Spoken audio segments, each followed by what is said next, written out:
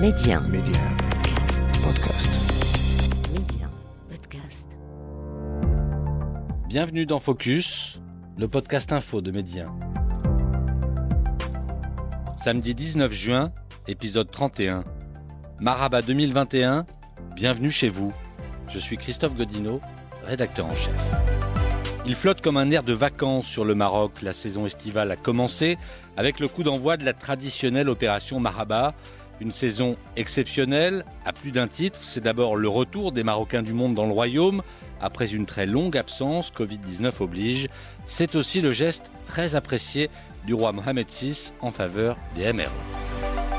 C'était ce jeudi au port de Tangemed dans le nord du Maroc, l'arrivée du premier bateau dans le cadre de l'opération Marhaba 2021, un ferry en provenance de Marseille dans le sud de la France. À bord, des Marocains du monde tellement heureux de retrouver leur pays et le Maroc tellement heureux de les accueillir, un accueil en fanfare. Ça fait 2 ans, depuis le Covid. On n'avait pas l'occasion, mais franchement, c'est bien passé, c'est très bien passé. On est très contents. Les Français ont facilité tout le voyage et même les Marocains plus fort, mais bravo. Nous, on aime le roi. Elle a fait beaucoup de choses. Elle a fait payer... Regardez, j'ai payé 225 € le billet du bateau. Donc, depuis le message du roi, les billets ils ont baissé. Parce que moi, j'avais un billet à 400 €, je l'ai annulé et j'ai pris le bateau à 225 €. Voilà.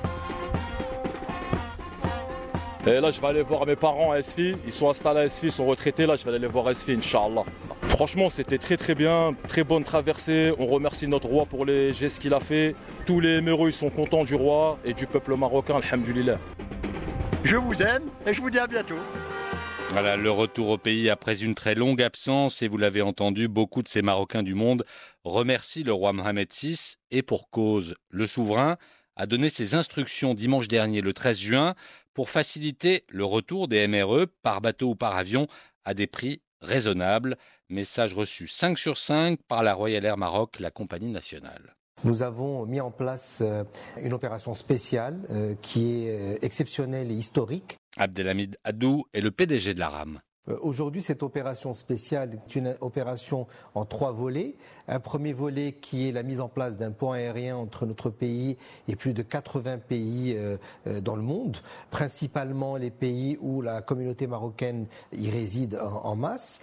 Le deuxième aspect, c'est l'aspect tarifaire qui fait que dans chaque continent, la baisse des prix a été faite de manière équivalente en pourcentage et de manière très forte. Le troisième aspect, c'est un renforcement du programme des vols, plus de sièges. Nous avons augmenté notre capacité en termes de sièges de plus de 50% pour pouvoir répondre à cette opération spéciale qui est encore une fois historique et qui se déroule du 13 juin jusqu'au 30 septembre. Des liaisons renforcées, des prix défiant toute concurrence, les Marocains du monde répondent en masse et saluent le geste du roi Mohammed VI.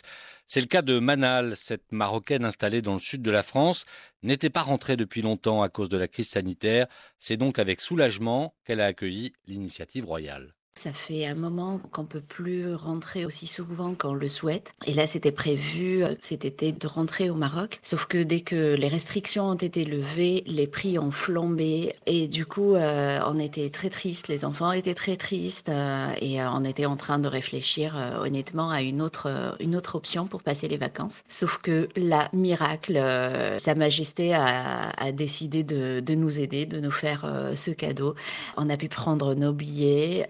Ça nous a pas coûté très cher et on est super excités, super contents de pouvoir passer de super vacances au Maroc. Voilà, même enthousiasme du côté d'Abida. Cette Marocaine installée à Paris a été particulièrement touchée, émue même, par l'intervention du roi Mohammed VI. Notre roi, il prend toujours la bonne décision pour son peuple de toute manière et on lui fait entièrement confiance. Nous, notre roi, s'il voit qu'on est dans la difficulté, c'est comme un père de famille. Ça m'émeut un petit peu parce que il a senti qu'on était en difficulté. C'est comme s'il voulait qu'on revienne chez nous avec le sourire. Et c'est le cas. Voilà, et c'est le cas des Marocains heureux de rentrer à la maison et ce dispositif exceptionnel, mis en place notamment par la RAM, vaut pour tous les MRE, qu'ils soient installés en Europe, au Moyen-Orient, sur le continent américain ou encore en Afrique. Illustration en Côte d'Ivoire, à Abidjan, avec ce reportage de notre correspondant Stéphane Soumaoro. Comme une bouffée d'oxygène, les récentes instructions du roi ont été accueillies dans la joie. Touré Faouzia, secrétaire général de l'Association des Marocains résidant en Côte d'Ivoire. C'est comme une bouée de sauvetage que nous avons reçue. Donc on est là pour dire un grand merci à notre roi et que vraiment on ne va jamais oublier ce geste parce qu'il a donné l'occasion à tous les RME, tous les Marocains résidant à l'étranger pour rentrer chez eux. Et ça, j'avoue que c'est la première fois que ça se passe dans le monde. Par ailleurs, les représentations diplomatiques et consulaires sont appelées à faciliter toutes les démarches consulaires et administratives requises par les citoyens marocains et les étrangers souhaitant visiter le Maroc. L'ambassadeur du Maroc en Côte d'Ivoire, Abdelmalek Kettani. Aujourd'hui, c'est une excellente décision, les gens s'en réjouissent. Les réservations vont bon train et j'espère que cette dynamique positive et pour nos compatriotes et pour l'économie nationale sera couronnée bien évidemment de tous les résultats escomptés. La Royal Air Maroc a revu ses tarifs à la baisse. Avant la crise, pour une famille de 4 personnes, on pouvait débourser 2 millions de francs CFA pour les billets d'avion. Aujourd'hui, avec 500 000 francs CFA, toute la famille peut sereinement s'envoler pour le Maroc. Stéphane Soumaoro pour Medi 1, Abidjan.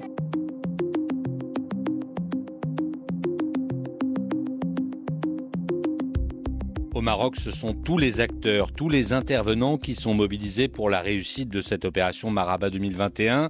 Il y a bien sûr la Fondation Mohammed V pour la solidarité qui accompagne les MRE tout au long de leur voyage. Il y a les ports et les aéroports. Abdelak Mazour dirige le plus grand aéroport du Royaume, l'aéroport international Mohammed V de Casablanca. Aujourd'hui, nous sommes heureux de les accueillir, faciliter au maximum les opérations d'immigration, et écourter la durée de séjour des passagers au niveau de l'aéroport, surtout à l'arrivée. La mise à disposition des ressources nécessaires pour que cette opération se fasse dans les meilleures conditions, d'abord sanitaires, et aussi dans les meilleures conditions de fluidité et le meilleur confort qu'on pourrait offrir à nos Marocains résidant à l'étranger qui, après une longue période d'interdiction, quittent rapidement l'aéroport et regagnent leur famille. Et aujourd'hui, donc, nous sommes tous fiers de les accueillir et nous souhaitons la bienvenue au niveau de l'aéroport Mohammed V. Et pour ceux qui choisissent, on les a entendus au début de ce focus, ceux qui choisissent de rentrer par la mer, par bateau, même mobilisation des acteurs du transport maritime. Kamal Larmas était l'invité de Medi 1 cette semaine. C'est le directeur du port passager de Tangemed. Nous sommes aujourd'hui très heureux de recevoir les Marocains résidant à l'étranger dans le cadre de l'opération Marhaba 2021 et d'accueillir aujourd'hui ce premier navire en provenance de Marseille. C'est un moment tant attendu et les équipes du port Tangemed sont totalement mobilisées pour réussir cette opération. Comme chaque année, à travers la mise en place d'un dispositif d'accueil spécial et suite aux instructions de Sa Majesté, le dispositif a été renforcé davantage. Les lignes maritimes qui ont été annoncées pour le moment vont assurer des liaisons entre le port de Tangemed vers le port de Marseille, Sète en France et Gênes en Italie. De ce fait, en moyenne, un navire à passagers de grande capacité sera accueilli quotidiennement pour ce début de l'opération. Ce sont des navires qui ont des capacités qui dépassent les 1500 passagers et les 450 véhicules. Voilà, donc les liaisons maritimes vers le Maroc se font depuis la France, on vient de l'entendre, des ports de Marseille et de Sète, depuis l'Italie au départ de Gênes et peut-être bientôt depuis le Portugal. Une liaison Tangemed-Portimao est actuellement en discussion. Pour rappel, les ports espagnols ont été exclus de l'opération Marhaba 2021. Alors on l'a dit, cette opération, c'est une mobilisation de tous les acteurs à tous les niveaux pour faciliter le retour au pays des MRE pour les vacances. Et ça commence au point de départ. Les consulats marocains connaissent cette année une affluence record. C'est notamment le cas de celui de Rennes en France. C'est un sujet de Mounia Belarbi. C'est l'un des 16 consulats du Maroc en France, pays d'Europe qui compte le plus grand nombre de ressortissants marocains. Le consulat de Rennes couvre toute la région du Grand Ouest de la France et depuis quelques jours, il y a énormément de monde dans ces locaux. Il faut dire que c'est une année spéciale, une opération Marhaba 2021 exceptionnelle.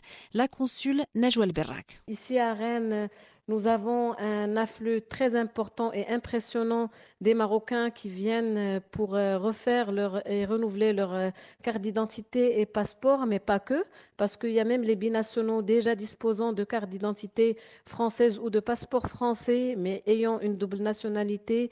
Ils viennent aussi pour les mêmes papiers. Et pour les accueillir au mieux, tout le consulat est mobilisé. Ashraf est venu avec sa mère récupérer leur passeport et il savoure cette efficacité. Alhamdoulilah, tout s'est bien passé. On a été accueillis comme si on était privilégiés. C'est pour ça, alhamdoulilah, c'est bien passé. Généralement, ça dure je sais pas combien de temps. Franchement, alhamdoulilah. Voilà, et puis pas de répit pour les consuls et leurs équipes. La mobilisation est entière et en continu. D'après instruction du ministère, nous serons aussi ouverts samedi et dimanche pour recevoir nos compatriotes. Et bien sûr, nous nous communiquons à travers la page Facebook du consulat pour être vraiment très proche de nos concitoyens. Une consigne valable pour l'ensemble des consulats du Maroc. Voilà pour cette mobilisation générale, ce branle-bas de combat, et on se quitte avec l'un des Marocains du monde les plus célèbres, Gad Elmaleh, le Gad Elmaleh, chanteur, et sa reprise de Claude Nougaro, une chanson qui va sans doute rythmer les vacances de beaucoup d'entre vous.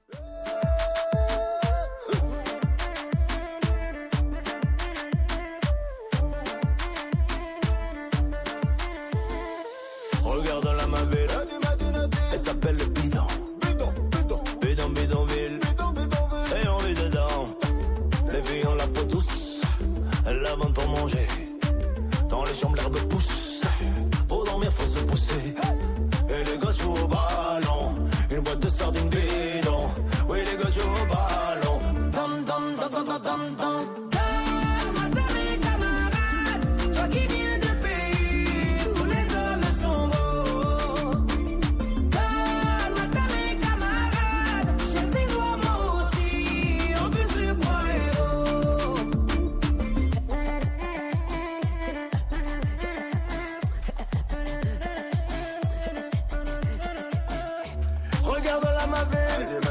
Elle s'appelle Bidon, Bidonville. Me tailler d'ici à quoi bon? Pourquoi veux-tu que je me perde dans tes cités, à quoi ça sert? Je verrai toujours de la merde, même dans le bleu de la mer. Je dormirai sur des millions, je reverrai toujours Bidon.